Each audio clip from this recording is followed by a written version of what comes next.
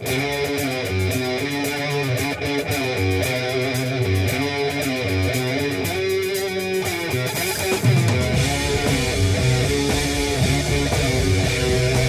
back to Observing the Sabbath. I am your host, Nathaniel Molnar, and this is it. We are kicking off our look at Black Sabbath's fourth studio album, aptly titled Volume 4. Now, originally they were going to call it Snowblind after the song, of course, Snowblind on the B-side, but the studio was not going to let them call their album such an obvious reference to cocaine, so they called it Volume 4 instead, which I would have been perfectly fine if they called it Snowblind. I would have been perfectly fine if they called it Supernaut or any of the other songs on the album.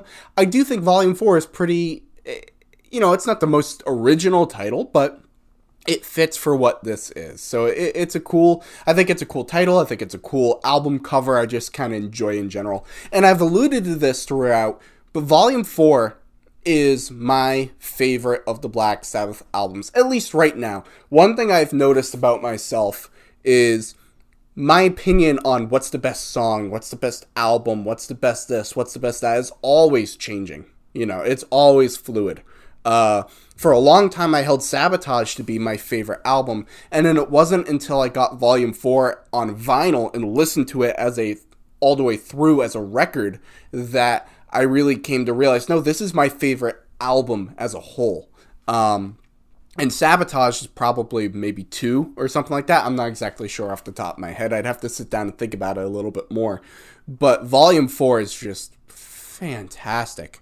I absolutely adore this album, and I'm very excited to get into it and talk about all of these different songs. So we're going to kick things off today with Wheels of Confusion. Now, I'm going to throw this over to you guys because I really want to know from you.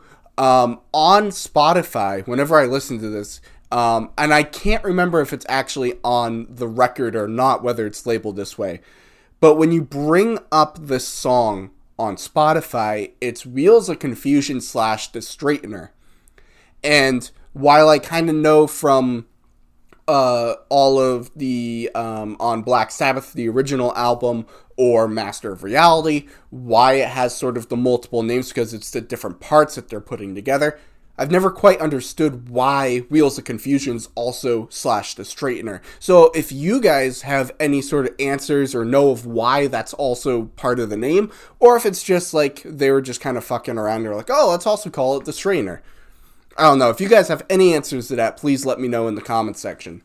But we're going to dive into this song, and this is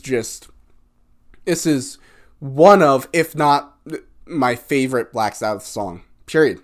For a while, it was my favorite Black Sabbath songs. I don't know if it still is. I've been saying multiple times that once I finish going through all the albums, I'm going to sit down and actually do a official ranking, song by song, all the songs that Black Sabbath has done.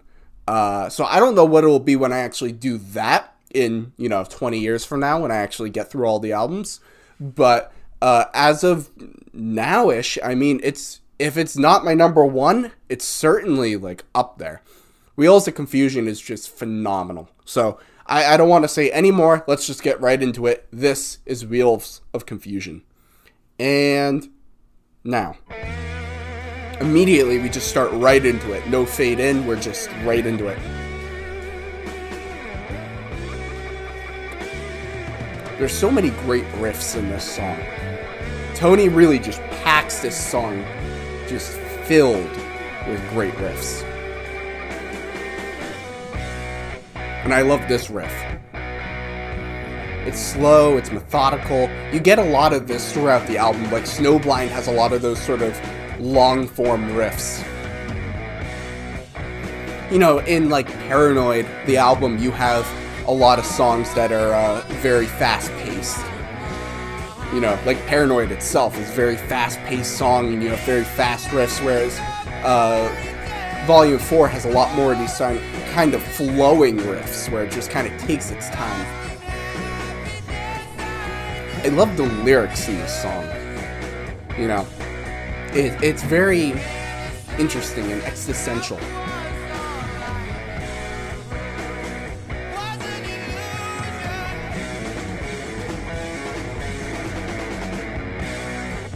And then Tony brings it back.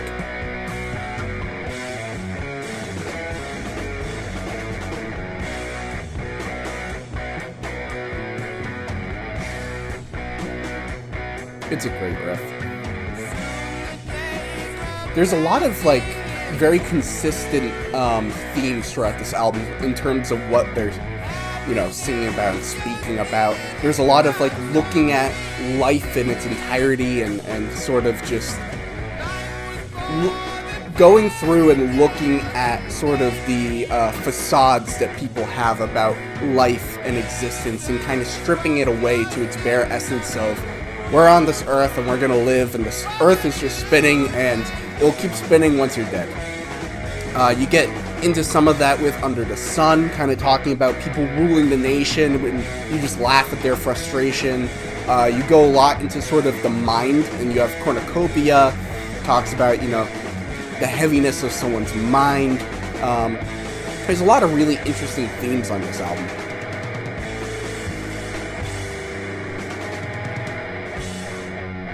And this is where the song picks up. I always talk about what would be the mosh moment in certain songs. Like, what was the moment where the mosh pit would just start going, and it's that part for this song. And I love that little just sort of part on Tony's end.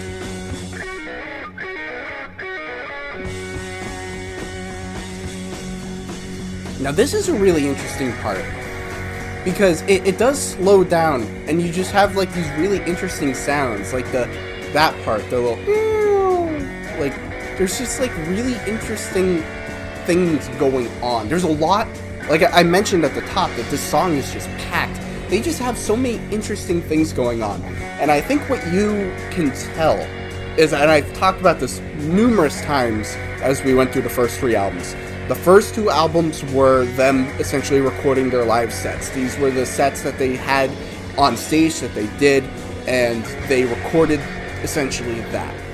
Then, when you got to Master of Reality, they were actually in the studio, recording, fine-tuning, you know, really creating an album as opposed to just recording their live set. Now, once you get to Volume 4, and essentially, and really you can hear it in this song so much, you have them sort of marrying the two, in that you have sort of the visceral feel of them playing their live show, but you can also see how they're crafting these albums and creating it, as opposed to just recording it.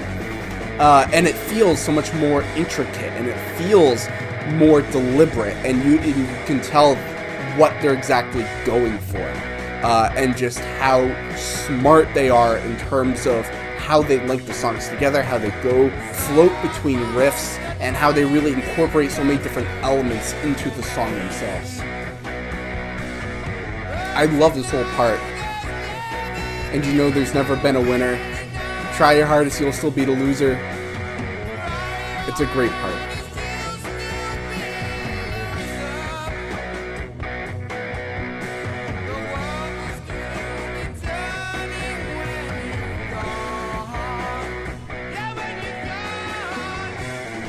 Now we're kind of getting to the point where, what I would imagine, if we're actually going to distinguish these as Wheels of Confusion and the Straightener, where we're kind of, the Wheels of Confusion end and the Straightener begins, which is right about here. And I love this whole next part. It's so good, because the song feels like it's over, and then it comes in strong. And you just kind of get this like little jam session. And it's such a great way to open the album. If you really think about Wheels of Confusion as the opening song, you have this sort of, you know, slower riff, and then you have these great lyrics and these interesting things, and then you just kind of transition into this sort of long-form jam session. Like, we're looking at the next 2 or so minutes is just sort of just them just jamming and playing around.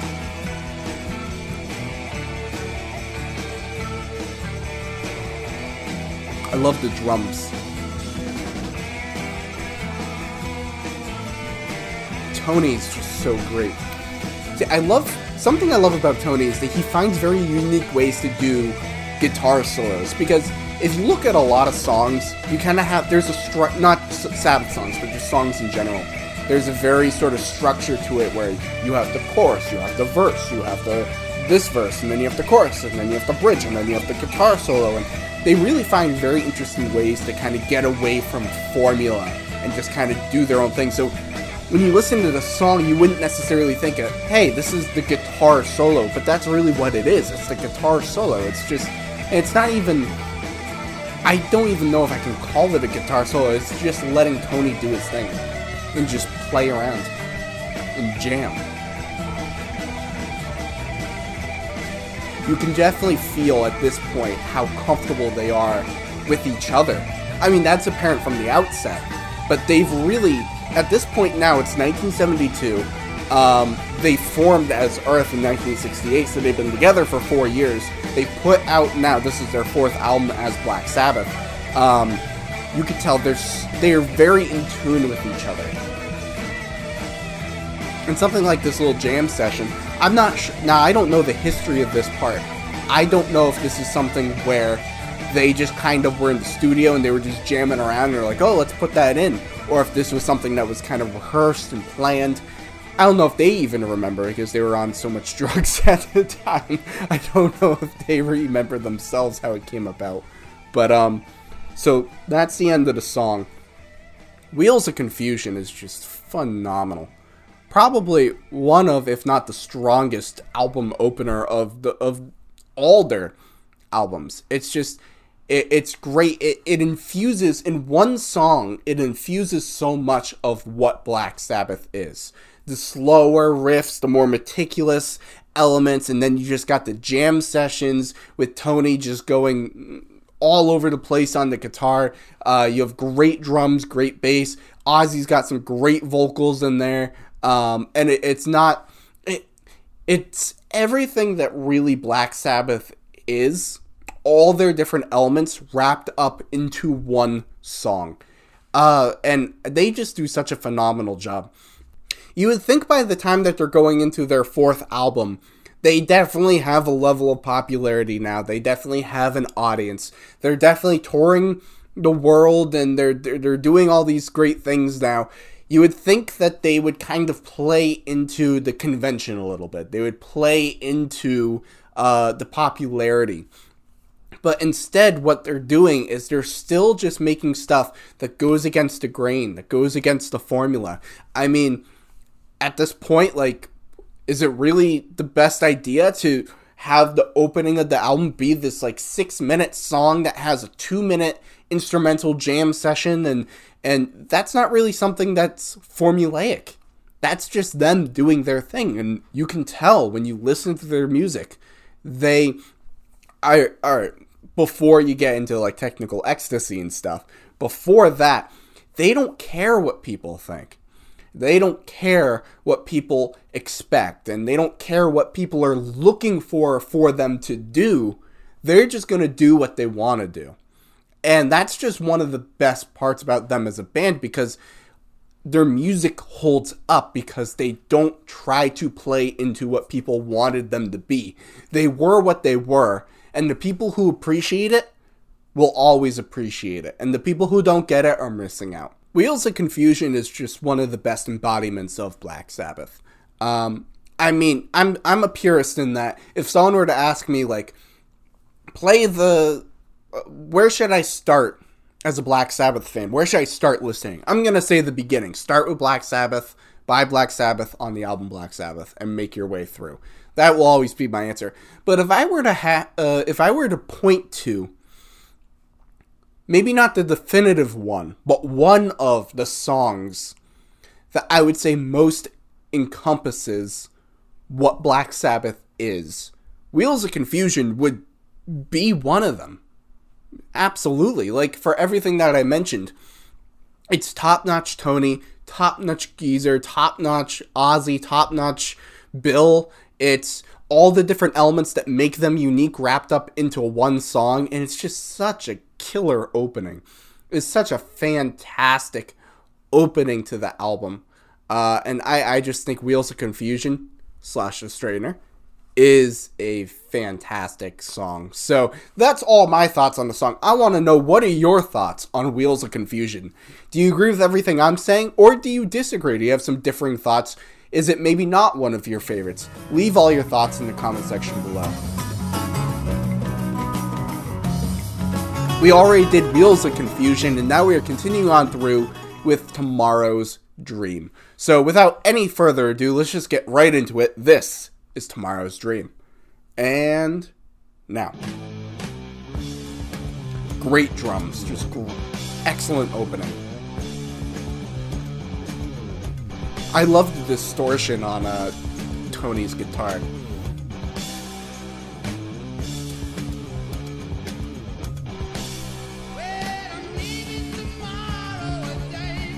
I kind of talked about in Master of Reality, I talked about there were a couple of songs that just felt like, I don't want to say just because it sounds like it's minimizing the songs, but there are transitionary songs where it feels like they're taking you from one part of the album to the other. And I'd say for Volume 4, this one and Cornucopia kind of have that feeling to them.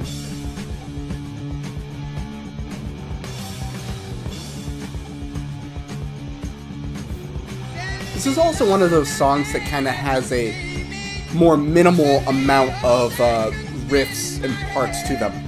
With something like Wheels of Confusion, there's so many different elements, so many different, even just tiny, tiny little riffs and moments that it just kind of jumps all around over.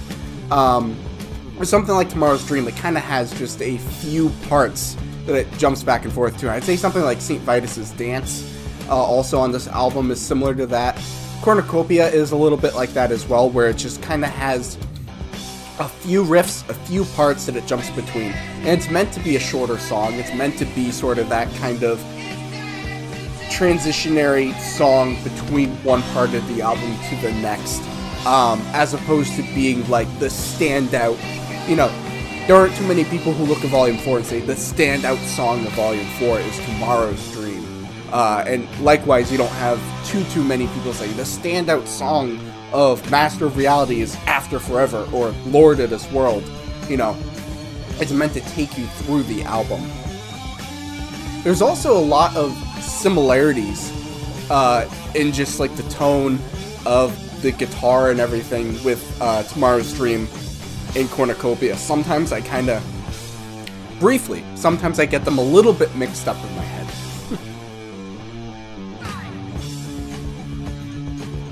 I like that nice little, it's not really a solo, it's just kind of like a nice little interlude in the middle of the song. Ozzy's voice sounds great here. You can hear a lot of the emotion and the pain. Well, I think Ozzy's voice from album 1 through 6, every album just gets better and better and better. And I think it kind of peaks at Sabotage is when his voice is his best. And then Technical and Ecstasy and Never Say Die, it kind of dips down. See, that's the end of the song. It's a very short song. Technical Ecstasy and Never Say Die, his voice kind of dips down in terms of quality and range. It peaks at Sabotage, but Volume 4 is just, you could tell, he's just getting better and better at what he does. There are a couple love-related songs on this album. You have this one where, you know, the singer is going to meet this person, run away together. St. Vitus's Dance is about a person who broke Ozzy's heart, or, you know, whoever the narrator person is. It's Ozzy singing it, it's Geezer who wrote it, so it's sort of nebulous as to whose perspective this is really coming from. And I guess you could say also Changes is, it's not necessarily a love song as much as it is a heartbreak song. But you do have a few of those sprinkled throughout this album. And ironically, I've mentioned before that I'm just not a fan of love songs, just straight love songs. And what I mentioned this during the Black Sabbath album, because I talked about that album has two of them. It has Warning, which is a cover, and it has NIB. But the great thing about NIB is that it feels like, or on the surface seems like a love song, but it's really about a person being seduced by Lucifer. And so it has this sort of twist on it that makes it not really like a conventional love song. Volume 4 has a couple just more conventional love songs, but what makes it unconventional is the tone of it, Ozzy's voice, the riffs that Tony comes up with, just the sheer force and power of the songs. And so there's a lot of interesting things going on that kind of overtake its more conventional love song undertones and makes it more of an undertone rather than just something flat on the surface. You know, there's a distinct difference between something like Tomorrow's Dream or St. Vitus's Dance and, I don't know, a Mariah Carey, Demi Lovato love song. You know, there's distinct differences between them. Even if the subject matter at its very root is very similar. And so that's something that I think they do very well in Volume 4, is really kind of going beyond convention. And even if some of the subject matter, even some of the things are somewhat conventional, they kind of twist and distort it in a way to make it rather unique to this album. So Tomorrow's Dream, I think it's a really good song. You know, it's got good momentum, it's got good force, it doesn't let up, it kind of just drives all the way through to the very end. And it's a short song, it's about 3 minutes, which is short for Sabbath. There's a lot of great things in there, and I think there's a lot of interesting parts, great drumming. I think probably the strongest element of the song is Bill's drumming. It's very forceful and intentful. So, I don't know if intentful is a word. It has a lot of intent to it. There we go. So anyways, those are my thoughts on Tomorrow's Dream. I want to know, what are your thoughts? Do you like the song? Do you agree with me and my thoughts on it's kind of like the short but sweet, the transitionary song? Or would you say it's a song that, no, when I look at Volume 4, Tomorrow's Dream is one of the absolute standout songs of the album? I want to know. Leave me all of your thoughts in the comment section below. We've done Wheels of Confusion, we've done Tomorrow's Dream, and now we are doing Changes, which I always say, every Sabbath album has the slow song. For Master of Reality, it was Solitude. For Paranoid, it was Planet Caravan. And for Volume 4, it's Changes. And when I talked about Solitude on Master of Reality, one of the things I did, I talked a little bit about Changes. And I commented on the fact that for Solitude, for this ballad that Solitude was, Ozzy changes his voice so that he doesn't have sort of his trademark sound to him, but rather he has more of a ballad tone to him. It's a very distinct, different voice that he does. And one of the things I had said in that video was, I wonder if Changes on Volume 4 would have a little bit more power and strength to it had he used a voice similar to that as opposed to his trademark Ozzy voice. So I think that's something to keep in mind and consider, and I'll talk more about it as we listen to the song. But Changes is a very interesting song, and there's a lot going on, so let's just dive right into it. This is Changes. And now, I love the piano. Now, if I'm not mistaken, I believe it's Bill Ward who did the piano for this. If I'm mistaken on that, please correct me, but I believe that's who did the piano. But I love the do-do-do-do-do-do-do-do. It's beautiful.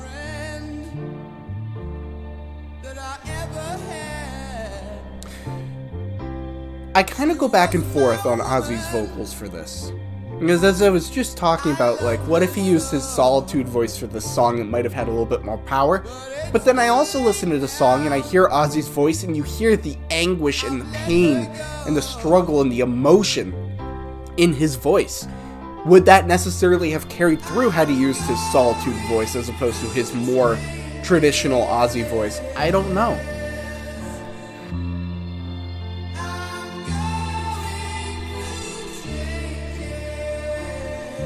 I really kind of like, because the song is obviously about, you know, the point of view of the person singing the song has lost somebody that they love, their significant other, who left them, and they're just feeling all this regret and they wish they could change. And it's not just change their past and what had happened, but that they themselves are now changing as a person. And I really like that sort of approach to the song, because it's really showing about how this is a defining moment for this person. And going forward, they will be fundamentally changed as a person. And tackling, obviously the song is called Changes, the chorus of the song is I'm going through changes. I think approaching the song in that way about the change that this brings to a person, I think that's a really powerful thing. And I think that is more powerful than just a song about being dumped. You know, we have plenty of those. But that's sort of, as I was kind of talking about with Tomorrow's Dream, taking something that's conventional and adding elements that make it unconventional and unique. That's something that this song has. It's not just a conventional song about getting dumped, but it's bringing this element of sort of that this person is now changing as a person. And going forward, they are looking at life through new lenses and wishing that they could go back and change these years. And I think that sort of gives a more universal nature to the song, that this idea of going through changes, it's not just about this one isolated story of a person getting dumped, but it can apply to a plethora of different things that would cause us as people to go through changes. And I think that's a really powerful element of this song. I love all the instrumentation. I love the piano. This little, I can't tell if this is like a keyboard. It's some sort of like synth, I think. I'm not the greatest when it comes to discerning musical instruments. So if someone knows all the different elements going on in the song, please let me know in the comment section. But it all blends so well. And once again, it shows Black Sabbath is willing to go places that they haven't gone before and do things. They're willing to create a full-on ballad, and they don't feel the need to, in the middle of this song, have Tony break out his great guitar riff, because they know the last song had a great guitar riff, they know the next song's gonna have a great guitar riff, so why not let this one be this?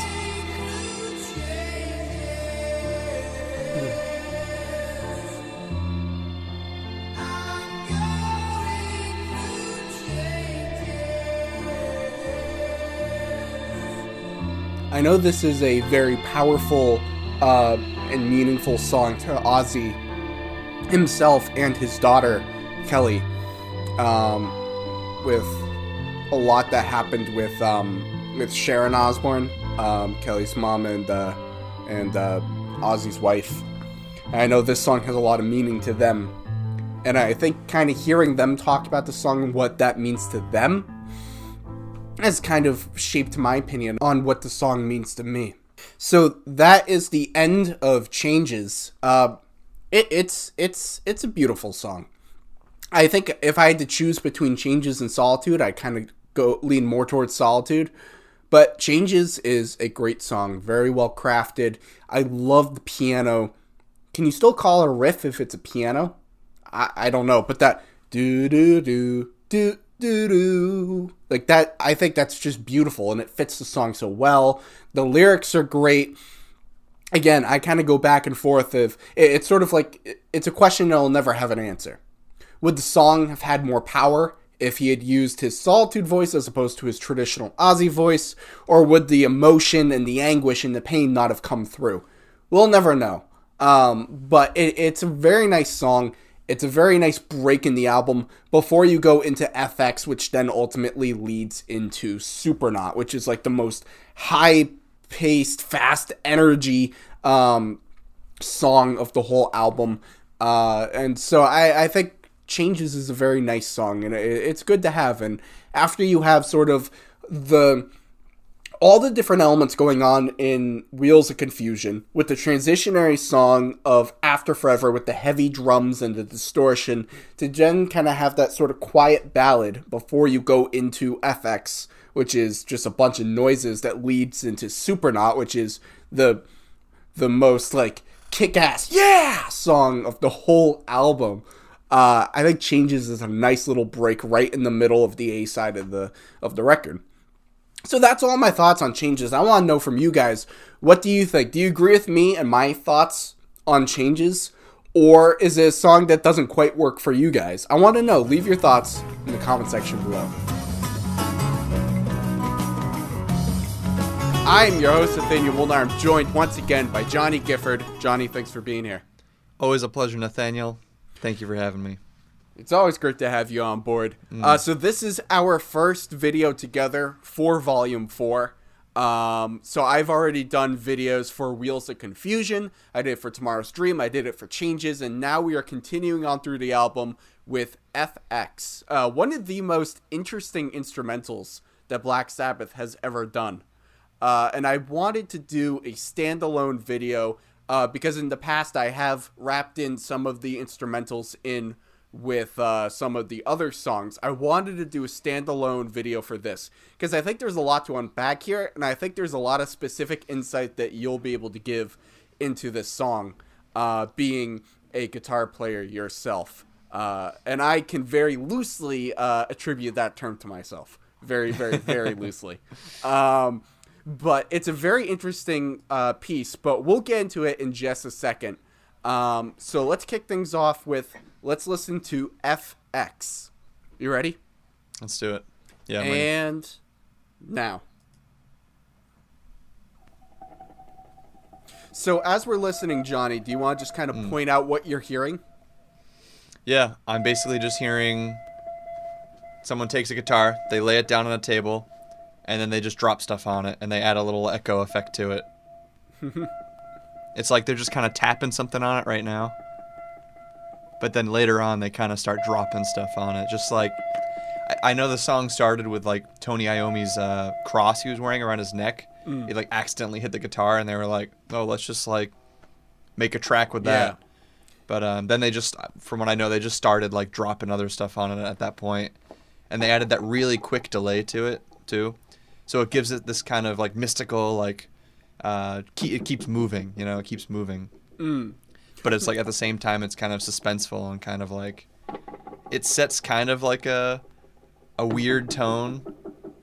It definitely is a good build up to Supernaut, the Quiet Before the Storm, you know. Definitely. It's kind of eerie, I guess is the word I was looking for. It is very eerie, and I love the build up. Like it starts very slow, and then it's kind of just adding more and more layers on top of each other. Do you know the other part of the story behind this song?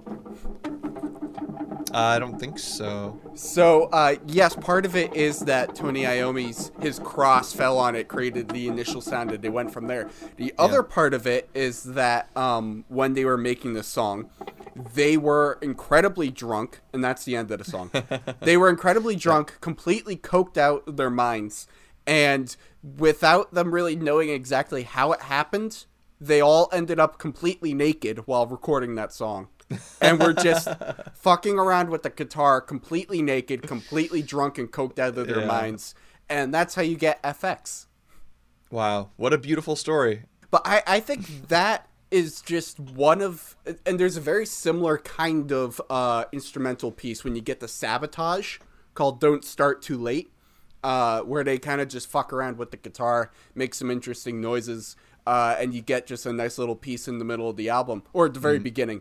But I really like something like this on the album because it to me, it just kind of shows that while they're making a lot of songs, like especially if you look at Paranoid and Master of Reality, they are creating these songs that are taking the world by storm. They're becoming iconic pieces of music that people are still talking about and recognizing 50 years later that are like a staple of music, and they in themselves, without them really knowing, created an entire genre of music. For them to then just have a piece of time, about like a minute and a half, where they're just fucking around with a guitar, making sort of nonsensical noises while naked and completely inebriated. It just shows like that there's a fun element for them while making this. They're just having fun. They're just kind of messing around. They're not taking it too seriously, and they're just putting out something that's just really kind of fun and innovative. And I love the energy of just them like totally being cool with just throwing this on the album as like a little interlude track. Like a lot of musicians get really caught up in the professionalism aspect of it, and like every track has to sound perfect and it has to like flow perfectly, but they're just like, I mean, given they're taking a lot of drugs, they're just having fun with it. Like, good for them, really. But they just don't care. They're just like, yeah, we'll throw this on the album. Why the hell not? And honestly, it makes for a really interesting sound, especially if you go into it just like you listen to this album, you don't really know what it's gonna sound like going into it. It's just another element that helps set the tone for who Black Sabbath is in general, and especially leading up to like the next couple of songs that they're gonna like just smash right into, which the center of their albums are always like the most explosive parts, I think. Yeah. From what I remember.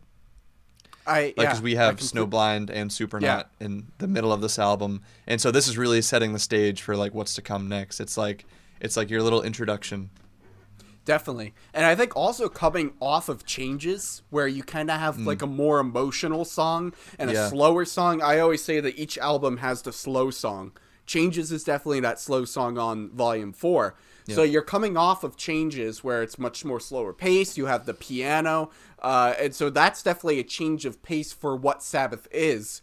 And then you go from that into this. It's kind of like you're going from you have like a whole array of emotions that you're kind of experiencing all within a span of a few different songs. You go from like the solemn, the sad song Changes into FX, which is a little bit more eccentric and kind of strange, and then you go right into Supernaut, which is just jam-packed and full of energy. Yep. So I think FX, I've read online some people don't really care for FX, which I can understand to an extent. Like if you're listening to Volume 4, say on Spotify, where you have individual songs, I can understand FX is just kind of like one that's there and it doesn't really produce much. But I would say if you're listening to Volume 4 as a record and you just sit it down on your record player and listen to it all the way through, it has a nice flow to it, and FX is just like an interesting little side tangent on the album that just kind of goes off into this little bit, and then it just picks right up and goes right into Supernaut. And I do think it has it works very well as a very nice flow transition right into Supernaut. Exactly, and I'm sure they probably could care less about that at the time of them making it. It was more like just to throw in there as a joke, like I was saying earlier. But the fact that we can look at this album and the way that they put that in there, the spot that they put that in there, and just the overall flow that it gives the album, and we're still talking about this like however many years later, means that they definitely did something right. Yeah, definitely. And I think that kind of speaks to the immortality of music and art, really, where something that can just be in the moment, you're completely drunk, completely high, and you're just fucking around with a guitar. Yeah, I think I cut out for a naked. Moment. Yeah. Yes. Completely drunk, completely high, completely naked, just fucking around with a guitar, and that will be immortalized and forever. That as long as there are people listening to music, and as long as people choose to listen to Black Sabbath, they're gonna hear that. And I think that's something about art that I've always been drawn to, that something can be set in stone and just exist. And it really doesn't ultimately matter what are the circumstances or the context around something being set into stone. All that matters is what's there. And so it's nice to kind of know like the story behind FX, but at the end of the day, all that really exists is FX. Yep, and to the people who are complaining about it and saying it doesn't really do much for them, it's a minute and a half of your time. Yeah. Like, come on. You can't really complain that much, honestly. I was going to say Volume 4 was a 10 out of 10, but that 1 minute and a half in the middle of the album, So, just ruined the whole thing. Yeah. So, do you have any other thoughts on FX? No. All right, so that's going to do it. So those are our thoughts on FX. Once again, I'm Nathaniel Molnar. I want to thank Johnny Gifford for being here, for helping me out with this. Thank you so much. Thanks, Nathaniel. So we're going to continue on through, and we will be talking about Supernaut. So you'll want to come back and check that out. And I want to know from you, what are your thoughts on FX? Do you agree with us that it's interesting and you like its place in the album? Or are you like some of those other people who we've disputed and said is wrong? Do you agree with them and say that it's not that great and that it kind of takes up space on the album? I want to know. Leave your thoughts in the comment section.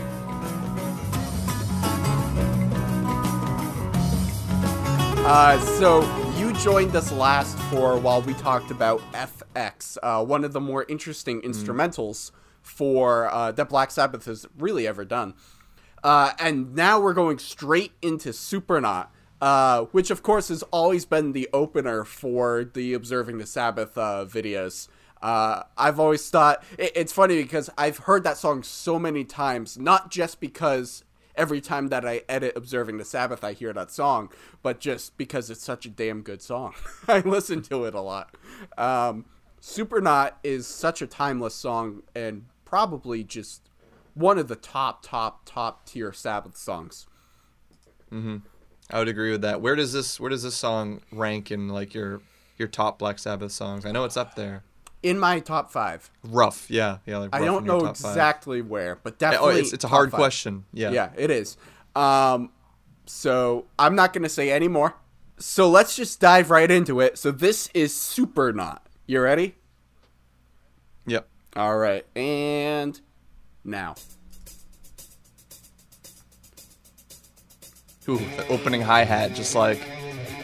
It's such a good transition from FX, too. It's like that constant kind of, like, tones, and then, whoosh, here we go. Yeah, it just takes you. The ride.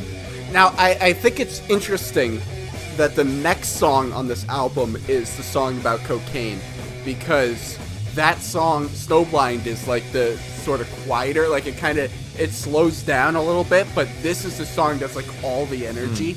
So I always kind of interpret it like This is like the high-paced, energetic part of. I've never been on cocaine, but I would imagine, from everything I know, you have the high-paced, frenetic part, and then you kind of die down from there. And I think they kind of show that with the two songs back to back.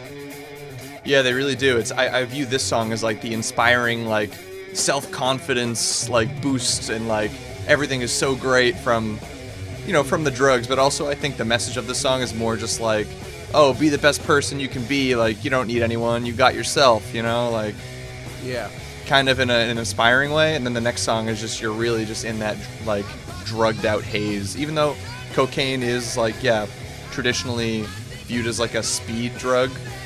There's just so much intense drug usage on their part in general throughout that song and this album and their career that it's just kind of the vibe that they want to give you, even though it's specifically about cocaine. Yeah, definitely. I agree with all that. And I think you're talking about this theme of not relying on anyone but yourself. Yeah. That is a very constant theme throughout this whole album. You see it on Wheels of Confusion, you see it here, you definitely see it in Under the Sun. And that's part of why Volume 4 is, I think, my favorite Black Sabbath album, is I really love the themes and messages of this album, in addition to just all the great riffs and all the great songs and everything like that. You also get that in Cornucopia a little bit as well. The guitars and the riffs in this song is just top-notch. Yeah, that riff is so memorable, and also, I don't think they're doing it right now, but at the beginning, now they're doing it. There's a really beautiful harmony to the riff that Tony is playing, like, sort of in the background. You can hear it in the right ear a bit. It's following the same riff, but it's just, like, just very pleasing to the ears to hear that perfect harmony. And now we have this part of the song, which goes just drums and then all this weird auxiliary percussion and acoustic guitar. I think that's really cool, too. And I hear, like, bands do that nowadays as, like, a kind of like a silly, we don't take ourselves seriously joke kind of thing. And these are the guys that really started it. They pioneered that kind of, like, don't take yourself seriously. And we heard that with FX too. It's a joke, but the music still sounds kind of very serious. Yeah, and I really like this placement within the song. because I feel like where this happens is typically where Tony would get his big solo. And you don't really need it with Supernaut, because I feel like the entire song is his solo. You know, yeah, it's pretty much. It's such a guitar-driven and guitar-heavy song that the break from it, what differentiates it, would be to have this sort of percussion-y drum part that's like so tonally very different from the rest of it, but it fits so much in line. I feel like in so many ways they're saying fuck you to the record companies and in this song, just because, like, you know, throughout the lyrics it's quite literal, like I don't need you, I don't need this, I don't need to pretend I got all I want, like, don't try to reach me. And then just like that part we were talking about specifically too, it's like the record company's like, all right, we need the big solos, we need the hard-hitting parts, like, to sell some records, and they're just like, nah, we're just gonna throw some wacky stuff in here. Definitely. And then our slow zoom out. And I think just fade out. one of my beautiful fade out. Just the final verses of this song is just some of my absolute favorite. Got no religion, don't need no friends, got all I want, I don't need to pretend, so don't try to reach me because I'll tear up your mind, I've seen the future and I left it behind. It's cool. And I love there's a bit of a fantasy element to this song too. That I really like. I also just love, like, the opening part. Like, I want to reach up, I want to touch the sky, I want to touch the sun, but I don't need to fly. I'm going to climb up over every mountain on the moon and find the dish that ran away with the spoon. It's all like, it's like very much about just moving forward. It's like a bam right out the gate, and just like, I want to touch the sky, I want to reach out, I want to do all these things, and then kind of this journey of finding, I don't really need other people. All I really need is myself. It's really well done. And once again, they really do a phenomenal job at matching the lyrical content with the pace and the tone of the music as well. This song is so uplifting in so many ways. Just like, it's semi-fast tempo, it's nonstop riffs, it's like constantly moving bass line, and just the like explosive vocals from Ozzy. And then that's pretty much, they're matching what the song's about pretty dang well there, I think. Yeah. This song is so well done. Like, this is, like, every time I listen to this song, I'm just kind of blown away by it. Because it has so much power, it has so much energy, and so much force. Like, it's unlike, really, I would say maybe the closest equivalent would probably be Paranoid. Because Paranoid kind of has that similar, like, powerful riff, but I would say Supernaut, like, I mean, I love Paranoid, but Supernaut I think is even better. Like, it just, like, it really just goes for it. It's like a bolt of lightning. Yeah. So I think Supernaut I think is my favorite. Actually, no, I'm not gonna say Supernaut's my favorite on the album. I have another song that's my favorite on the album. Wheels of Confusion, I'd say, is my favorite on the album. But Supernaut's a very close second. Supernaut's just phenomenal. I think it's fantastic guitars, fantastic riffs, fantastic sound and tone overall, great lyrics, just great composition and structure as a song. Overall, I just think Supernaut's just brilliant. Yeah, and it's smack dab in the middle of the album too. Is this the last song of side A or first song of side B? Last of side A, and then Snowblind is the first of side B, which I think is a very great placement for those. Yeah, I think that's a really good way to structure the album overall. You're ending strong and you're starting. See, what you want to do with, like, albums, I think, is, and even like sides of albums, because when you're listening to it on vinyl, you're kind of getting separate experiences from either side. You kind of want to start by introducing, like, a viewer or listener to your world, and then end, like, as bit large as you can. I think that's a really good way to do it, and that's what they're doing here. Is they're ending side A with just this really explosive thing. They're starting side B. They're like, all right, let's stop. Let's start over for a minute. Let's ease you back into it, and they start with this really, like, slow, heavy song coming next. Yeah, and definitely, like, I think the opening of Snowblind I think is so strong that that's the perfect way to open up side B. Mm-hmm. Like, it just that structure, as you were talking about, it works really well. Yeah, So, they're consistently hitting it out of the park in terms of album flow, and that's something I really listen for in an album because I'm very much like an album oriented guy. I like to listen mostly to just albums in order instead of just like random songs, and I like can recognize that Black Sabbath were pioneers of really being able to make an album flow as well as they do. definitely. And I think also part of it is we've talked about this as we've gone through the albums. That Black Sabbath and Paranoid were recorded in like 1 or 2 days, pretty much just doing their live sets. And once you got to Master of Reality, that was really them working for weeks in the studio to fine tune and really put together an album.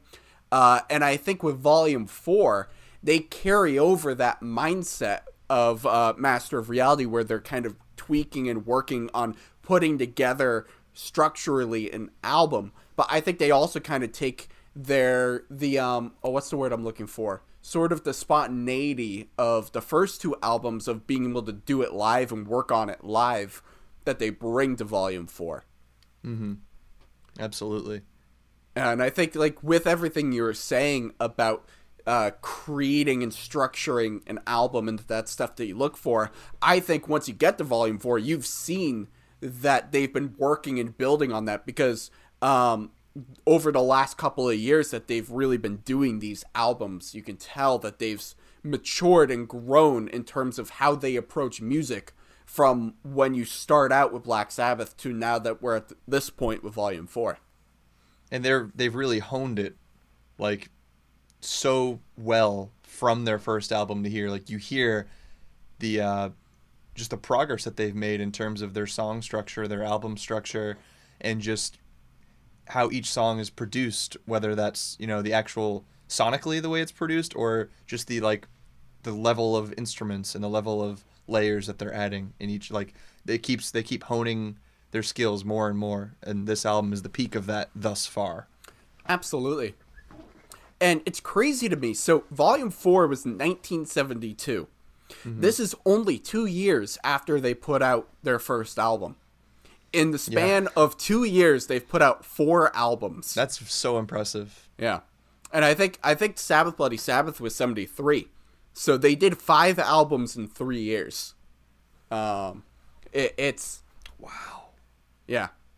So it's now they skipped now there were 2 years that they skipped. So they skipped 74 and they skipped 76 because Sabotage was 75 and then Technical Ecstasy was 70, or maybe Technical Ecstasy might have been 76. I'm getting it a little jumbled. But there were only 2 years in the span from 1970 to 1978. They put out 8 albums, and 2 of those years they did not put out an album.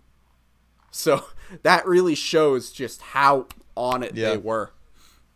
And I think it's incredible just from our point of view now, looking back, that we can see so much growth and disparity from Black Sabbath to Volume 4 when these were only done in the span of 2 years. I think the fact that it shows so much growth shows how much they've grown in the process of making these. Yeah, that really is an incredible amount of growth for just 2 short years. It really is. Yeah. All right, so that's going to do it for Supernaut. I want to know, leave all of your thoughts on Supernaut.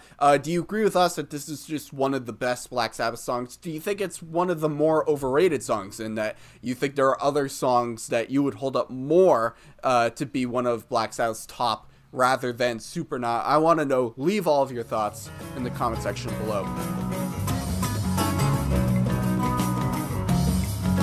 So, you and I mean, we've done most of this album so far, but you and I specifically, we've done FX, we've done Supernaut, and now we're moving on to Snowblind. So before we get right into it, some interesting facts about this song in particular. So originally, Black Sabbath wanted to name the album Snowblind.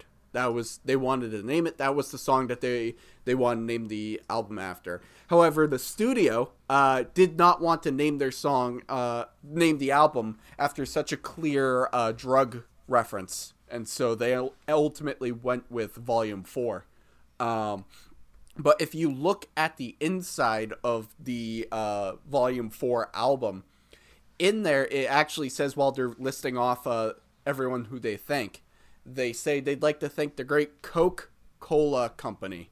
Coke in all caps. Because, as many people know, for the making of Volume 4, while they were in studio, they would literally have giant speakers full of cocaine delivered to the studio. Wow. So they would have just giant speakers come in, and then they'd open it up and they'd pull out all the cocaine, and they'd do all the cocaine. And that as one does. And that is how Volume 4 was made, through speakerfuls of cocaine. And so that's how you get Snowblind, which is this is such a great song. I feel like I'm going to say that for every single song on this album. But it's such a great song. And I just want to get right into it. Are you ready? Yep, I'm ready. All right, let's listen to Snowblind. As we were talking about with Supernaut, I mentioned that the opener of Snowblind is so great, that works so perfectly as the B-side of the album. And it's such a powerful opening. It just hits you immediately, you know? Mm-hmm. I love that. I love this riff. Oh, just like the slow arpeggios. Like, you got like the rhythm, and then the arpeggios. It repeats a couple times. And now we're just to our just sit back and let's just cruise along. Yep. And Ozzy's voice is so great on this song. Yeah. It's got a good vocal melody there. And in case you didn't know what the song was about, they let you know. My brain. Cocaine. Yeah. Yeah, right. Just like really, really subtly right there. I think that's funny. Yeah. I like that line though. Icicles within my brain. Yeah. Feeling happy in my pain. Icicles within my brain. Yeah. There's a lot of great lyrics on this song. Like, very poetic. Like, the song has a lot of, like, very poetry-esque lyrics. More so than many of their other songs. Yeah, they're like... So, obviously, like, the term for cocaine is snow. Like, snowblind. And then they take that snow and that cold feeling that maybe you get from, like, the stabs within your nose or your brain of, like, initially snorting cocaine or whatever... They take that like literally as cold, and they're drawing those parallels between cocaine, snow, the sensations, and just coldness. Yeah. So it's like this. If you weren't like aware that it was about cocaine, you might think it's about them being like really cold or something. Oh, Ozzy's just caught in a blizzard. Come on, freezing. No, yeah, that comes years later though. With Blizzard of Oz. But You're right. I love this whole part. My eyes are blind, but I can see snowflakes glisten on the trees. And his voice is so great in this part.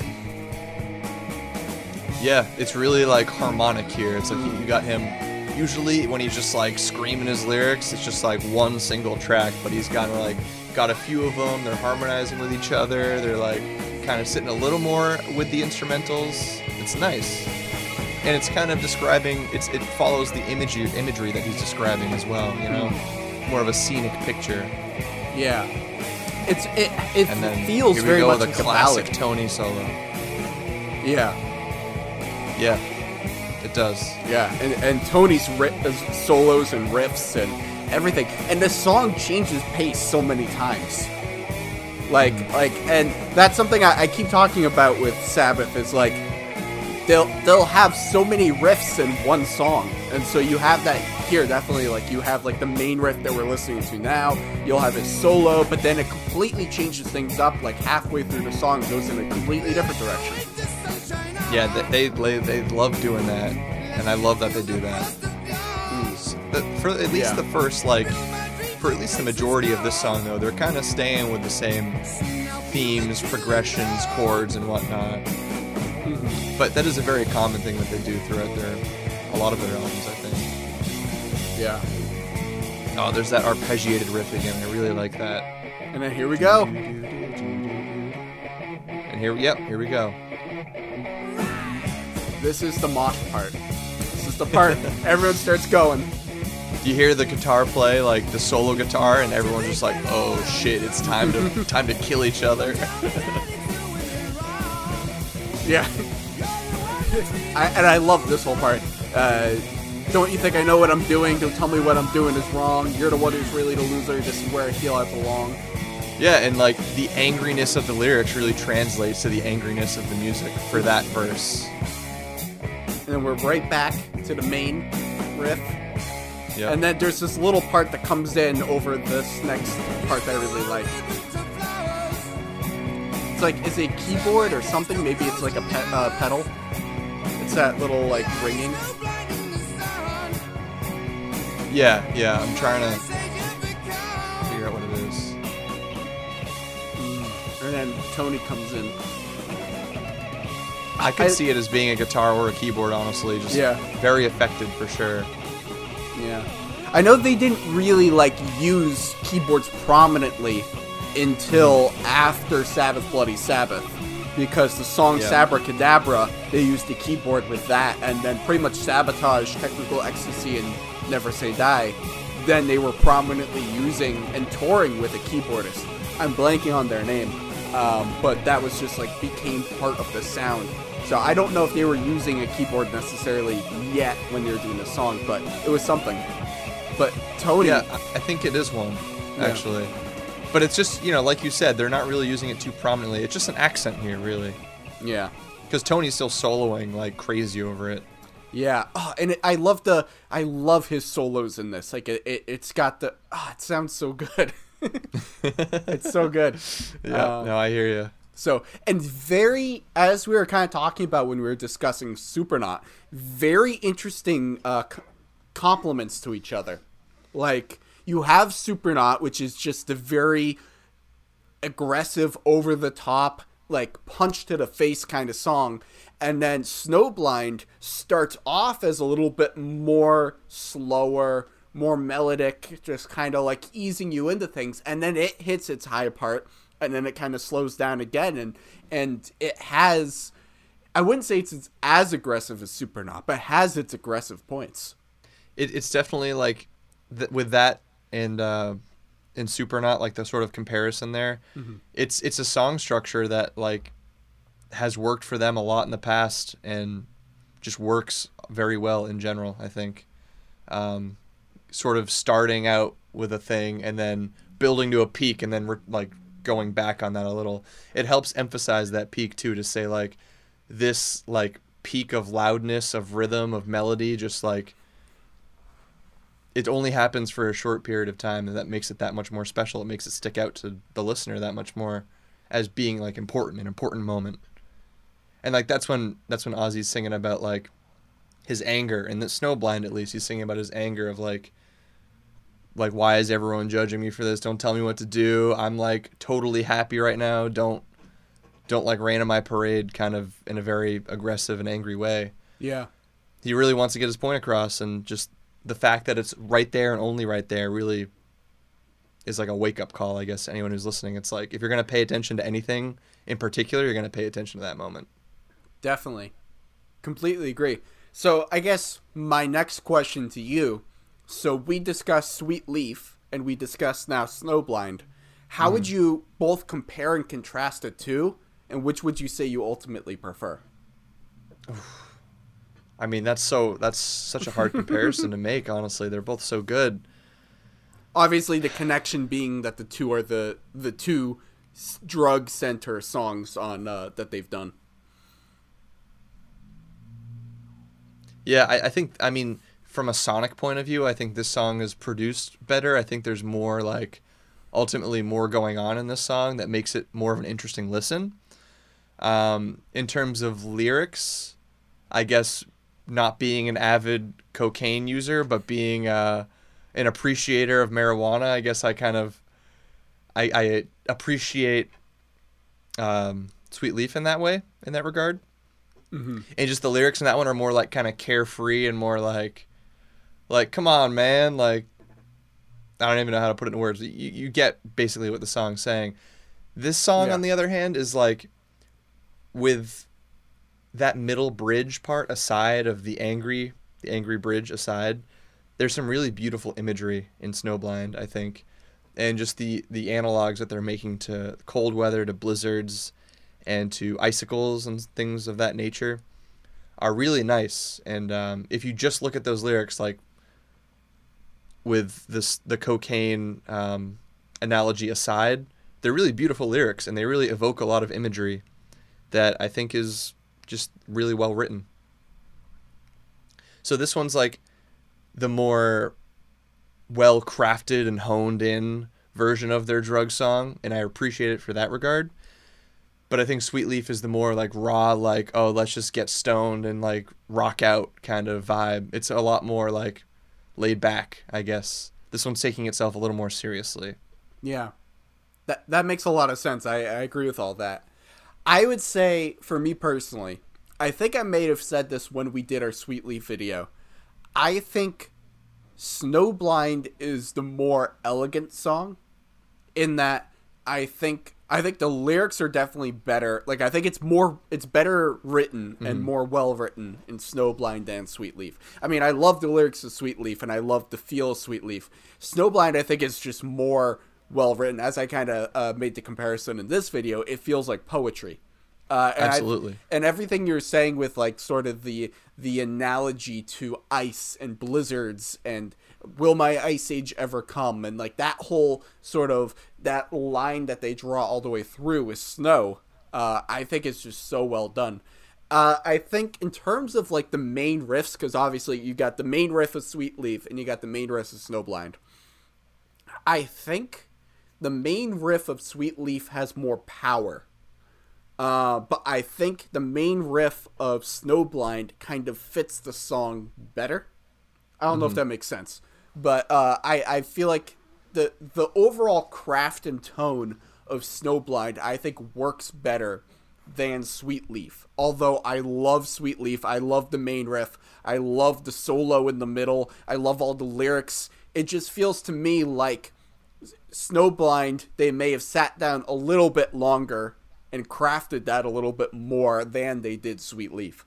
Absolutely. And part of that, I think, may be that they were originally planning on Snowblind being the name of the album, so that was going to be the song. That was going to be the main focus of the entire album. And probably their constant consumption and love of cocaine made them take it just a little bit more seriously. And they put a little bit more effort into it.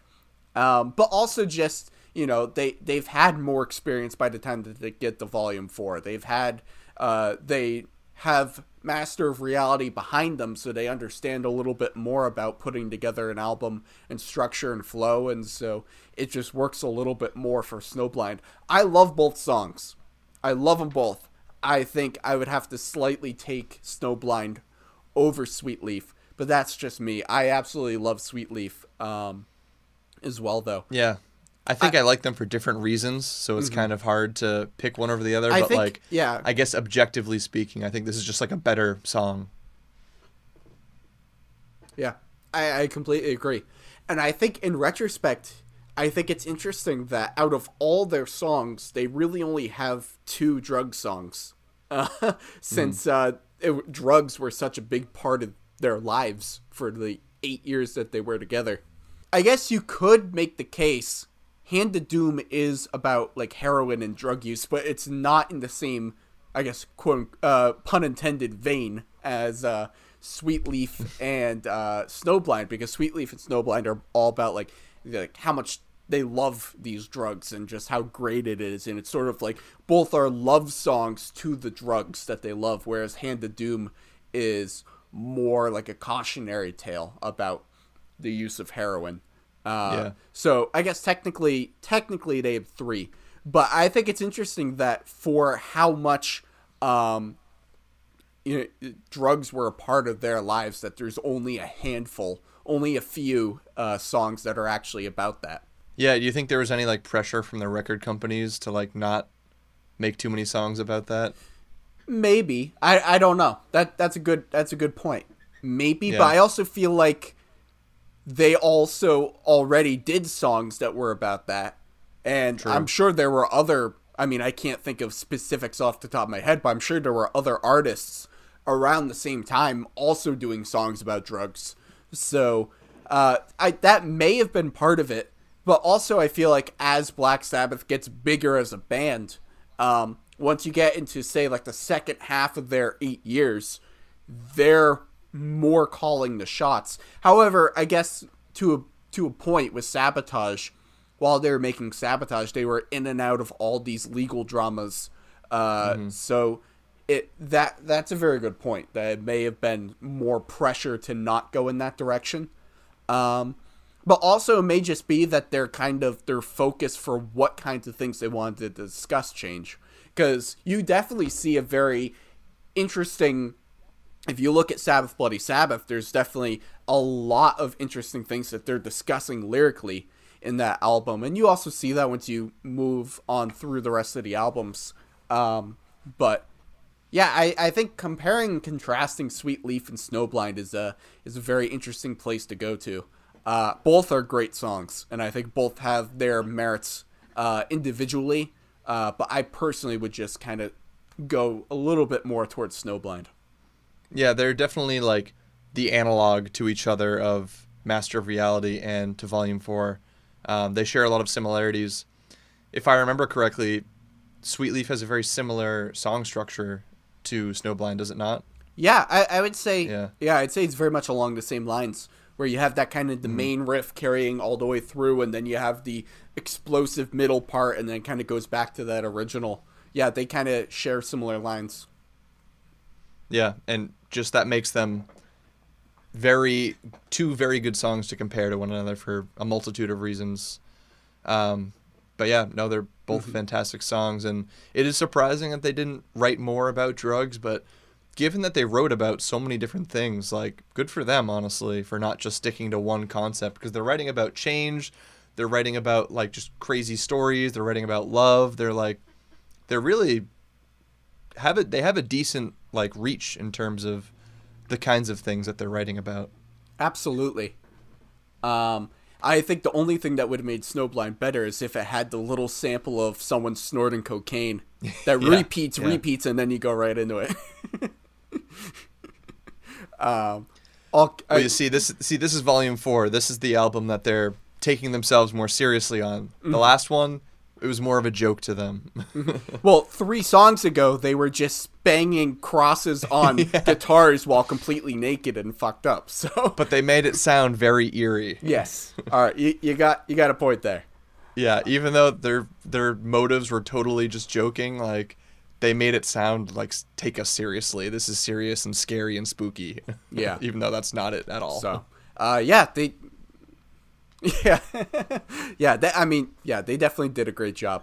So this is a very nice cluster of songs that we've been discussing here. Unless if you have other points you'd like to discuss about Snowblind, I've kind of wrapped up all my thoughts. Yeah, I think I have as well. 2 or 3, I guess, very great songs for us to talk about, all in a row too. Yeah, they just hit. They really do. Absolutely. So Volume 4 is a jam-packed album, lots to unpack, and I'll be continuing on through the rest of the album before we move on to Sabbath Bloody Sabbath. But that's going to do it for our discussion of Snowblind. I want to know from you, what are your thoughts on the song? Do you agree with our lines of thinking about the song, or do you disagree? And I also want to know from you, where do you stand on Sweet Leaf v. Snowblind? Do you take the Sweet Leaf side? Do you take the Snowblind side? Not necessarily your preference of drug, but your preference of song. I would also be curious to know your preference of drug as well. Leave all your either thoughts. or. Yeah, either or. Leave all your thoughts in the comment section below. We've already done all the way up through Snowblind, and we're continuing on through with Cornucopia. We're getting into the latter half of this album, and as I've said before through this series, Volume 4 is my favorite of the Black Sabbath albums, at least for right now. As I also have mentioned before, something I've found about myself with Black Sabbath is that my opinions and my taste about Black Sabbath are constantly changing. Right now, Volume 4 is my favorite, but who knows, maybe in 3 months, Technical Ecstasy may be my favorite. You never know. But now that we're getting into the latter half of this album, the B-side of Volume 4 is rather interesting. You have such a strong opening with Snowblind, and then you have a couple of songs in the middle before you get into the strong finish of Under the Sun that are really interesting. There are a few shorter, smaller songs like Cornucopia, like St. Vitus's Dance, but then you also have Laguna Sunrise, which is just a very beautiful, melodic instrumental. There's a lot of really interesting things. I think the A side of Volume 4 is rather jam-packed. You have like the strong, really kick-ass opening of Wheels of Confusion. You have Tomorrow's Dream, which, while it's sort of a simpler song, it has a lot of power to it. Then it kind of goes into Changes, which is the slower song. And then they throw in the little FX, which is like the weird instrumental part before you go right into Supernaut. And then you have the B-side, which is, I just think the construction of this album as a whole is rather interesting. So we're going to listen to Cornucopia, and if you've watched these videos for any period of time, you know that I talk through the songs. This is a commentary. This isn't me listening to the songs for the first time. I am talking about them as I listen, giving you all my thoughts and everything that I think about this song. So let's jump right into it. This is Cornucopia. And now, no fade in, we're just right into it, which they do a lot on this album, which I think is rather interesting. You can do it Wheels of Confusion. A bunch of their songs, they don't really have the fade in, it's just kind of like right into it. Of course, another great riff from Tony Iommi. I love is it the fuzz on this? It's the distortion, the fuzz, whatever, the sound of it just sounds really cool.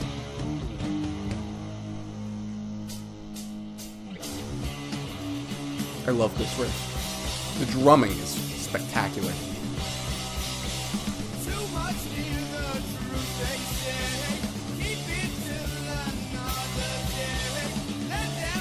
I really like the lyrics for this song. As I mentioned at the top of our dive into this album, there's great diversity in terms of the types of things that they're talking about. You have a lot of songs that are more variations of love stories. You have some songs that are kind of talking about the state of life and existence and going very, more metaphorical in that sense. And then you have something like this, which is more diving into the mind and sort of the heaviness of one's thoughts.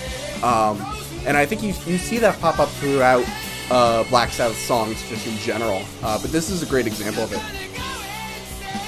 I'm trying to save your brain.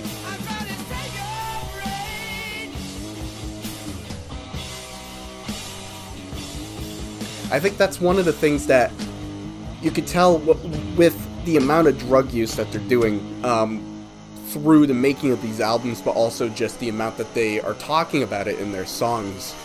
The emphasis and the focus on the mind and the influence of one's mind and sort of the thoughts that people have, you can kind of see that connection and how they sort of draw that line all the way through.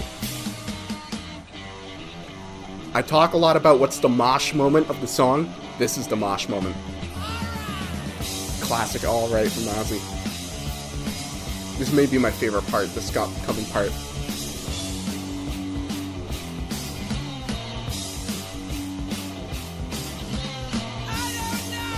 I love this.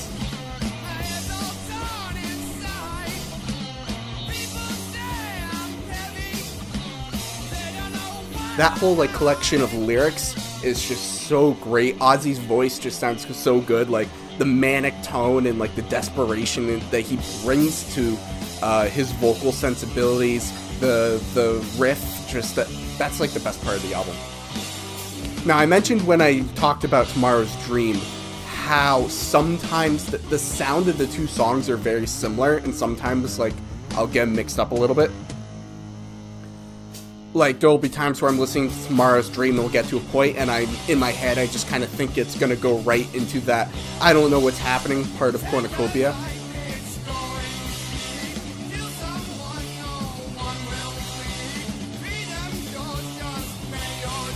Sort of a nihilistic tone to this song, which I love.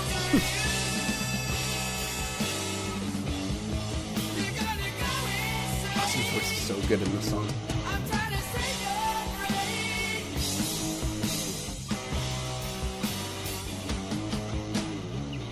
I love this sort of do-do-do-do.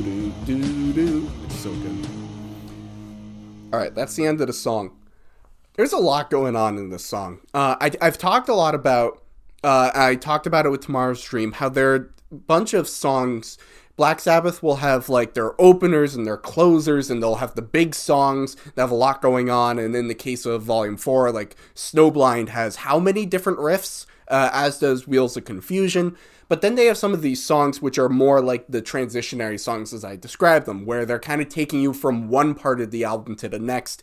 They're shorter songs. They they mainly have like maybe 2 or 3 different riffs, and it's just kind of going through them. So they're not really jam-packed in terms of, constantly changing things up. Like, Cornucopia doesn't have nearly as many changes as, say, as many changes as, say, Snowblind. But there's sort of a lot of power in the shorter, more succinct songs that they do. And that's something what I really like, is that there is that diversity across the whole album. You have the long form, you have the 6, 7, 8 minute, however long Wheels of Confusion / The Strainer is. You have that long form opening. You have such a song like Snowblind that's just constantly changing all the way through. You have the slow song with changes. You have FX, which you just have to listen to and go, what the hell is this?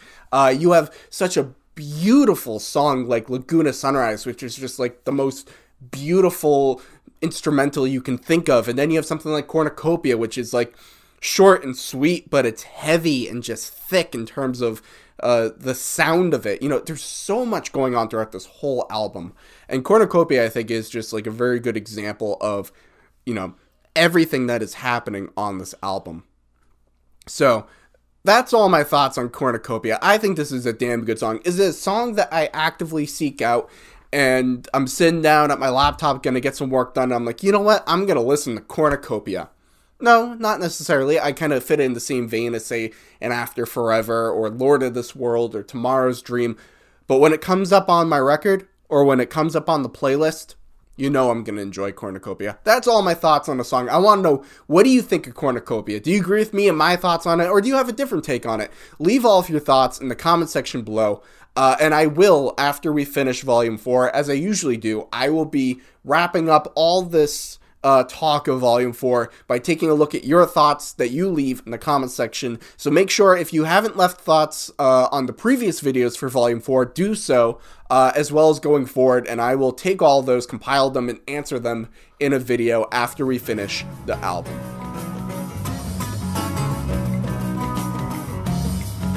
We've gone all the way up through Cornucopia, and now we're continuing on with their second instrumental of the album, Laguna Sunrise. And this is a really interesting song, not just in of itself, but especially when you compare it to the other instrumental on the album, FX. They are they are nothing alike. If you were to play for somebody FX, and then you were to play Laguna Sunrise, I don't think anybody could remotely tell you that they're the same band. Not in the slightest. Aside from Sabbath fans, of course. I don't think anybody would remotely be able to tell that those are from the same people, because they are so drastically different. And they're only a few songs apart on the album. So let's just get right into it. This is Laguna Sunrise. And now. I love whenever Tony and the rest of the people, but really, like, for some of these instrumentals, most of them, maybe not Rat Salad, but for a lot of these instrumentals, it's really Tony focused, and it's like Tony just getting to play something beautiful. I love that they do this. Again, you listen to this album, you wouldn't think that the album that has FX, or has Supernaut, or has Wheels of Confusion would necessarily have a song like this, but it's just so beautiful, It really just shows how talented they are, how gifted they are, and they're not just a one-trick pony. It's not just that we can only play songs like this. They can do anything. You know, these are the people who did Solitude. These are the people who did Planet Caravan. These are the people, in the same vein, the people who did Planet Caravan and Solitude and Laguna Sunrise can also do Black Sabbath. They can also do War Pigs. They can also do Fairies Wear Boots. They can do Sweet Leaf, you know. They can just do so much. And that's why I think they are just the greatest of all time. That they can do everything. As a lot of you know, I kind of come from a movie background. And so when I look at what are like the best filmmakers, one thing I look for is their diversity. That, you know, that they can do more than just one thing. There may be directors who are great at doing one kind of movie, but who I judge as the greatest filmmakers of all time are the ones who can do drama and comedy and action and horror. And they can do all of it, and they do it all excellent and brilliantly. That, to me, is the makings and the hallmarks of the greatest of all time. And with Black Sabbath, it's not just that they do metal excellently. It's not just that they do rock excellently. It's that they can do this. And it's beautiful and gorgeous, and that they can do a horror song with Black Sabbath, and it's beautiful and it's excellent. And they can do Sweet Leaf, and it's beautiful and it's excellent. And they can do FX, you know, it just goes on and on and on. They are the greatest of all time because they can do virtually anything that they want, and it's excellent. I mean, listen to this.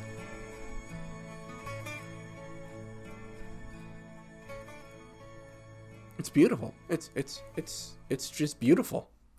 When I think of the diversity of Black Sabbath and the kinds of things that they can do, Laguna Sunrise has to be one that you point to as like, listen to this. You know, sit someone down, play them FX, play them Laguna Sunrise, and say, is this the same band?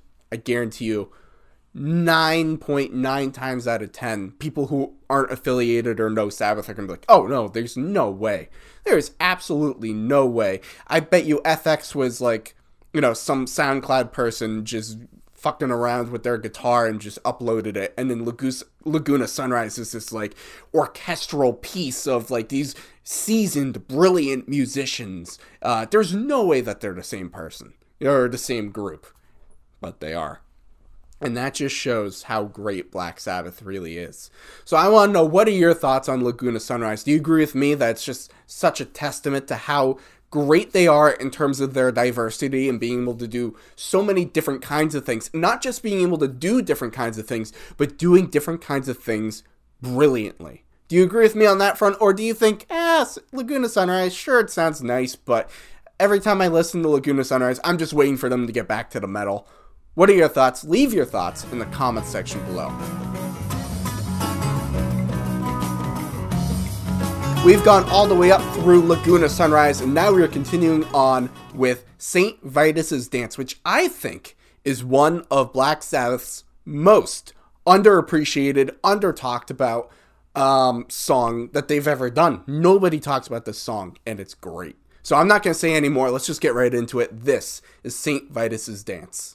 And now. I mean, how awesome is that riff?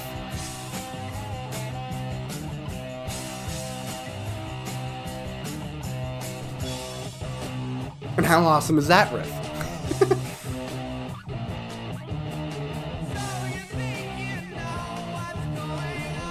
There's sort of similarities with this song to Paranoid, the song. Because, you know, it's kind of just, you know, a one or two riffs with Ozzy kind of singing to this sound of the riff, you know. Sometimes Ozzy's doing his own thing in terms of, like, the vocal sound, and sometimes he's just singing to the same rhythm of the riff, and that's kind of what he does here, and that's what he does with Paranoid. Not a bad thing at all, just an interesting comparison I haven't thought about until just now.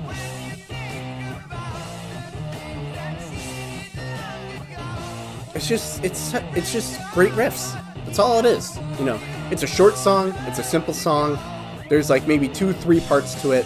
There's not much going on. Sort of similar to Cornucopia in that sense, where it's really only 2 or 3 riffs, couple of parts. It's shorter, not too much going on.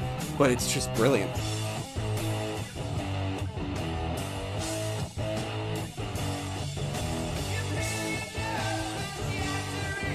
Ozzy just sounds great here, as he does on the whole album.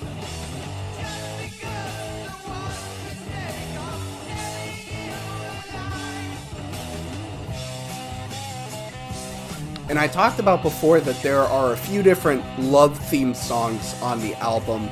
Changes, I think, is more of a breakup or a heartbreak song than a love song. Tomorrow's Dream is like a play on a love song. This is sort of a love song too, in a way. It's interesting, you know, because I'm not a fan of love songs. Like I've said before, I don't like love songs. I just think they're like, okay, we get it, you know. But Black Sabbath, even when they do a love song, they find ways to make it interesting. Because this isn't just, oh, this person's in love with that person, and oh, I'm going to sing about how full my heart is and how much I love you and all that stuff. They're not singing about that. It's about being betrayed by someone who you trusted and trying to convince somebody to take that person back because they're just filled with regret. Even when they're doing a love song, they find a way to make it something different and unique, and that's just part of the magic of Black Sabbath. Nobody talks about St. Vitus's Dance. Nobody does. And there's definitely a few songs when I look at the entirety of Black Sabbath. There are definitely a few songs that I would say this song is just criminally underappreciated. Like I would say The Writ is one of my favorite. Nobody talks about The Writ. Nobody talks about The Writ. I'm sure there are other ones that I'm just blanking on. I know there are for a fact. A few songs from Never Say Die, you know.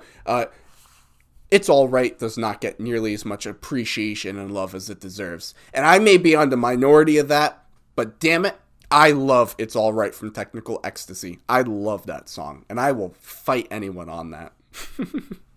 But this is I'll save my thoughts on It's Alright until we talk about Technical Ecstasy, which that'll be an interesting album to talk about.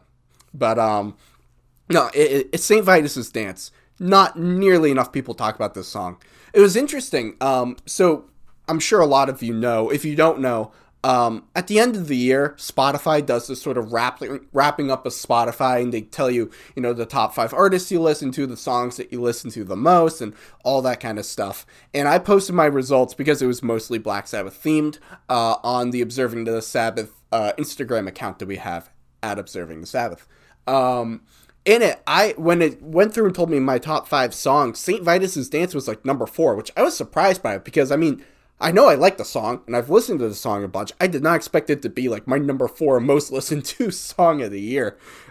Wheels of Confusion, of course, was number 1. I was not expecting that. But I mean, it's a damn good song. You know, it's short. It's similar to what I was saying about Cornucopia. It's short, it's sweet. There's only a couple of pieces to it. It's not that involved of a song, but it's just taking you through the album. It's just taking you, like, it's a nice little piece to go right into the final song of the album. So anyways, those are all my thoughts on St. Vitus's Dance. I want to know, what do you think about the song? Do you agree with me? Or do you think that, you know, it's kind of, you know, it's a couple of riffs. We get it. There's not too much going on. It's not really one that should be talked more about or appreciated more than it currently is. I want to know. Leave all your thoughts in the comment section below. Well, once again, I'm Nathaniel Molnar. Thank you so much for watching. Make sure to like, make sure to comment, make sure to subscribe for more content as we finish the album Volume 4. We only have one more to go. We have Under the Sun, and then we will be done with the album. I will then be posting an album review / reading your thoughts in the comment section. Usually I post those as 2 separate videos, but I decided from now on, I'm just going to link them as one. I will do one video that is my review of the album, and then I will take a look at all the comments that are on all the videos, and just sort of as like one big wrapping up of the album. And then we're going to be going into Sabbath Bloody Sabbath. That's crazy to me. We will be on by the time that we get to the 1-year anniversary of Observing the Sabbath, which will be March of 2021, will be 1 year that we've been doing this.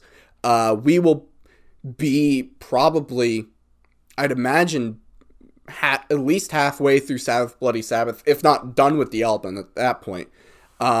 Which is kind of crazy, and especially since I had some dry spells where I wasn't putting out videos. That's fun. I'm excited. I'm excited to get to that album. It'll mean that we're halfway through all 8 albums, and I think I'll end up doing 13, because why not? So technically 9 albums, but we'll be halfway through. And that's cool. I'm excited. I'm excited to dive into Sabbath Bloody Sabbath, because that album has some great songs that I love. And I'm especially excited to talk about Sabotage, because that is like, I think that's my second favorite album, or second or third favorite album. There's some great stuff. And talking about songs that are criminally underappreciated and under-talked about, Thrill of It All. Nobody talks about Thrill of It All, and that is like a top 5 Sabbath song. Nobody talks about Thrill of It All. Top 5 Sabbath song, in my opinion, of course. So anyways, that's everything about St. Vitus' Dance. We have done all the way through. Let me make sure I get this order right. We have done Wheels of Confusion. We've done Tomorrow's Dream. We've done Changes. We've done FX. We've done Supernaut. We've done Snowblind. We've done Cornucopia. We've done Laguna Sunrise. And we have done St. Vitus' Dance. Yes, I got it all right. And now we are finishing off with Under the Sun. What an album. What an album indeed. This is such a good album. But I will save all my thoughts on Volume 4 as a whole until we do the album review episode / your thoughts on Volume 4. That's right. In the past, I have done separate videos for the album review and for reading the comments section, which is your thoughts on the album, but I'm going to be doing it as just one video from here on out, just to make it a little bit more concise. So make sure, including this video, but all the previous videos for Volume 4, go in, leave all your thoughts, leave all your comments on all the songs for all the videos, and I will make sure to talk about each and every one of them in that upcoming video. So let's just dive right into it. This is the final song of Volume 4. This is the closing act. This is Under the Sun. And now. Again, something that's sort of consistent through the whole album. No fades in. Just right into the song. Sort of similar to Ratsa / Fairies Wear Boots, where you get the drum-heavy closer.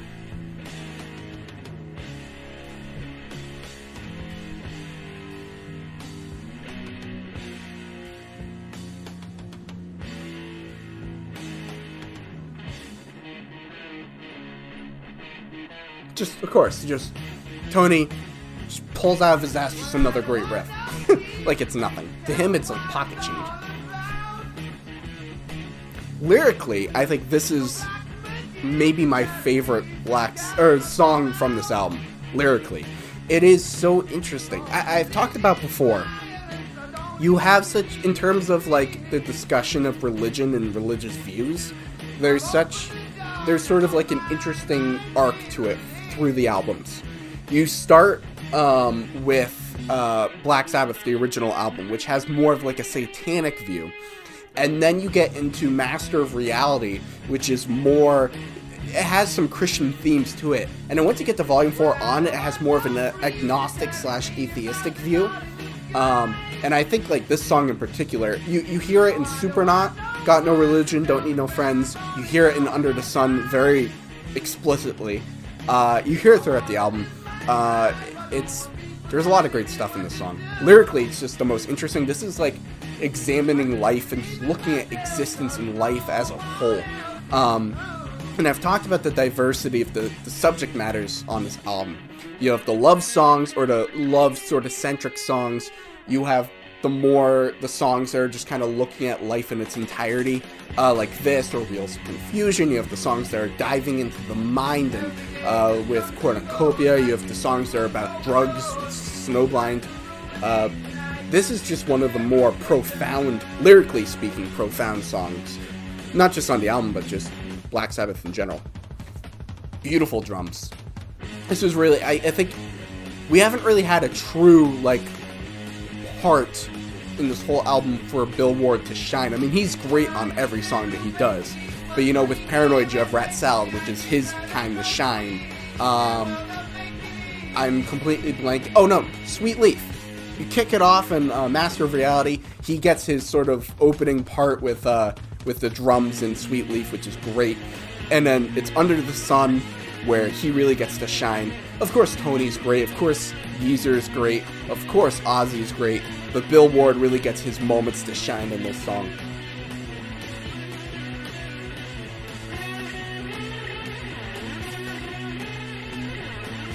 So, if I were to compare and contrast for a minute, Into the Void and Under the Sun, lyrically speaking, I think I prefer Under the Sun in terms of sound and tone and being the better closer to an album.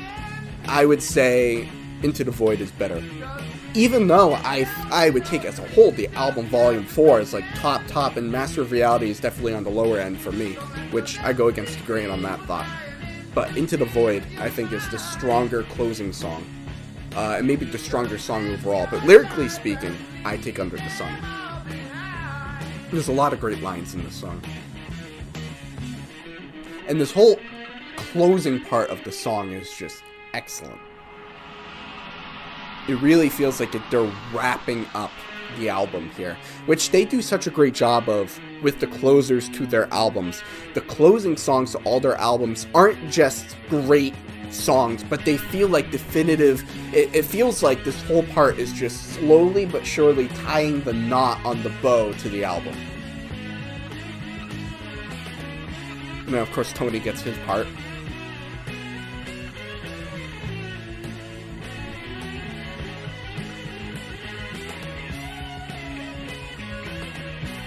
Like, okay, Bill, you're gonna get your part. Tony, you're gonna get your part.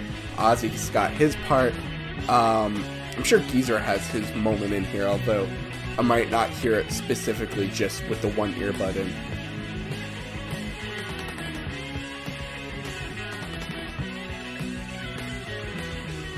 This whole close part, it's the reward you get for listening to the whole album. It's the thank you.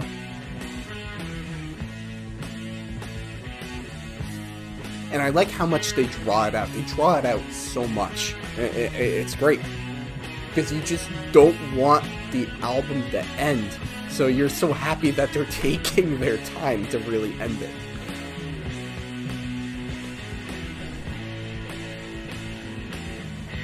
I love that. And they're drawing it out.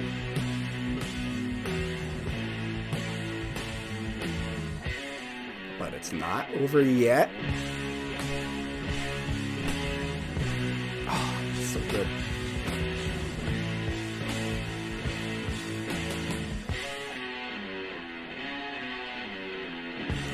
Wow. What an ending. What an ending indeed. That is just... I love Under the Sun. Again, I would take Into the Void in terms of the sound, the tone, and being the better closer to an album, but I would take Under the Sun being better lyrically, and just Volume 4 as an album, I would take that over Master of Reality as an album.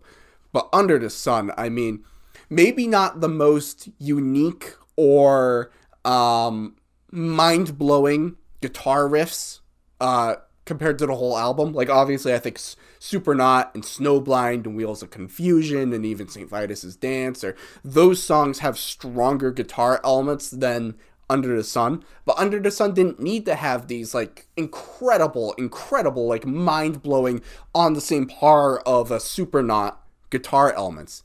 It didn't need that, because this was, it was giving Bill Ward his time to shine.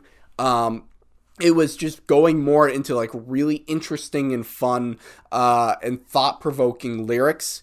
Every day just comes and goes. Life is one long overdose. People try to rule the nation. I just laugh at their frustration. You know, going into that whole element and just kind of drawing out the end and making it just a nice ending to the album. So that's one thing. Is like, when I look at Into the Void, I think Into the Void has some of the strongest guitar elements and instrumentation of Master of Reality. Under the Sun doesn't quite have that, which is fine. And I don't mean to say like, oh, like this song only has to be compared to Into the Void. Like it absolutely stands on its own, and I just do that looking at the two albums and their closing songs. But Under the Sun, I think, it's a great song. I love it. And it is a song I actively seek out and put on and listen to. And it's a great closing song. It's just a great song in general. And lyrically speaking, it's one of my favorites. So anyways, that's my thoughts on, I don't think that was proper grammar. Those are my thoughts. There we go. On Under the Sun, the final song on Volume 4. I want to know, what are your thoughts on this song? Do you agree with me in my comparison to Into the Void and where I stand on that, or do you differ on that? Leave all of your thoughts in the comment section below. Once again, I'm Nathaniel Molnar. Thank you so much for watching. Make sure to like, make sure to comment, make sure to subscribe for more content. So get all of your comments and your thoughts in for all the videos for Volume 4, because the next video will be my album review / your thoughts on Volume 4. And I'll talk about all of your comments in that video. And then we'll go right into Sabbath Bloody Sabbath. So until then, until my album review / read in the comment section video, thank you for watching.